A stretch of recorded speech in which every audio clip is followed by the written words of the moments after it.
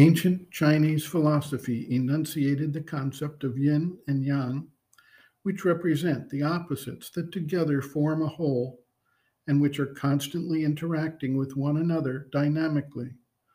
The classical image shows a black spot in a white background and a white spot in a black background, bound together in a circle and dynamically moving within that space.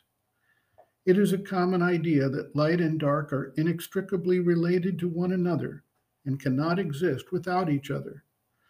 Our minds easily extrapolate to this viewpoint from our perception of physical day and night.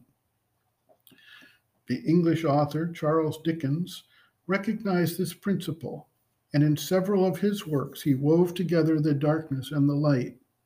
His famous novel, A Tale of Two Cities, begins with this evocative imagery. It was the best of times, it was the worst of times. It was the age of wisdom, it was the age of foolishness. It was the epoch of belief, it was the epoch of incredulity. It was the season of light, it was the season of darkness. It was the spring of hope, it was the winter of despair. We had everything before us, we had nothing before us. We were all going direct to heaven. We were all going direct the other way. In A Christmas Carol, Dickens applied this conception to the struggle between the dark and the light within an individual. The protagonist, Scrooge, is seen as a miserly, bitter businessman, misogynistic and cruel in his dealings with others as he sought for wealth, power, and what passed for success in his mind. At a certain point, however, the deeper soul force within him brought before his awareness, in the shape of lucid dreams, the aspiration of the soul towards harmony, goodwill, compassion, and showed him the error of his, at that time, present mode of life.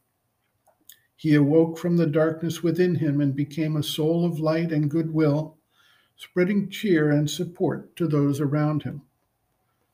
Scrooge, in one form or another, represents each human individual who has certain characteristics that are dark and retrogressive, and at the same time the aspiration to overcome those negative traits through a growth and evolutionary process.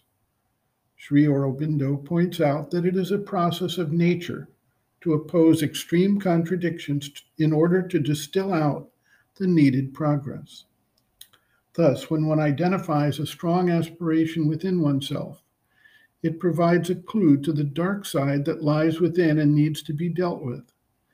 And similarly, one is feeling overwhelmed by the negative traits that seem to overpower the nature, that these are signs of the opportunity and the mission of the soul in this life to solve these particular issues and make progress both for oneself and for humanity as a whole.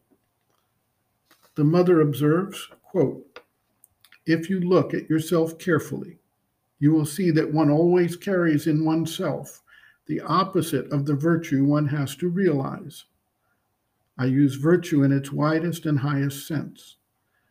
You have a special aim, a special mission, a special realization, which is your very own, each one individually, and you carry in yourself all the obstacles necessary to make your realization perfect. Always you will see that within you the shadow and the light are equal. You have an ability, you have also the negation of this ability. But if you discover a very black hole, a thick shadow, be sure there is somewhere in you a great light. It is up to you to know how to use the one to realize the other." This is a fact very little spoken about, but one of capital importance. And if you observe carefully, you will see that it is always thus with everyone. This leads us to statements which are paradoxical but absolutely true. For instance, that the greatest thief can be the most honest man. This is not to encourage you to steal, of course. And the greatest liar can be the most truthful person. So do not despair if you find in yourself the greatest weakness, for perhaps it is the sign of the greatest divine strength. Do not say, I am like that, I can't be otherwise. It is not true. You are like that because precisely you ought to be the opposite. And all your difficulties are there just that you may learn to transform them into the truth they are hiding. End quote. Reference Sri Aurobindo and the Mother, Living Within, the Yoga Approach to Psychological Health and Growth, Exercises for Growth and Mastery, Becoming Aware of the Shadow, pages 139 to 143.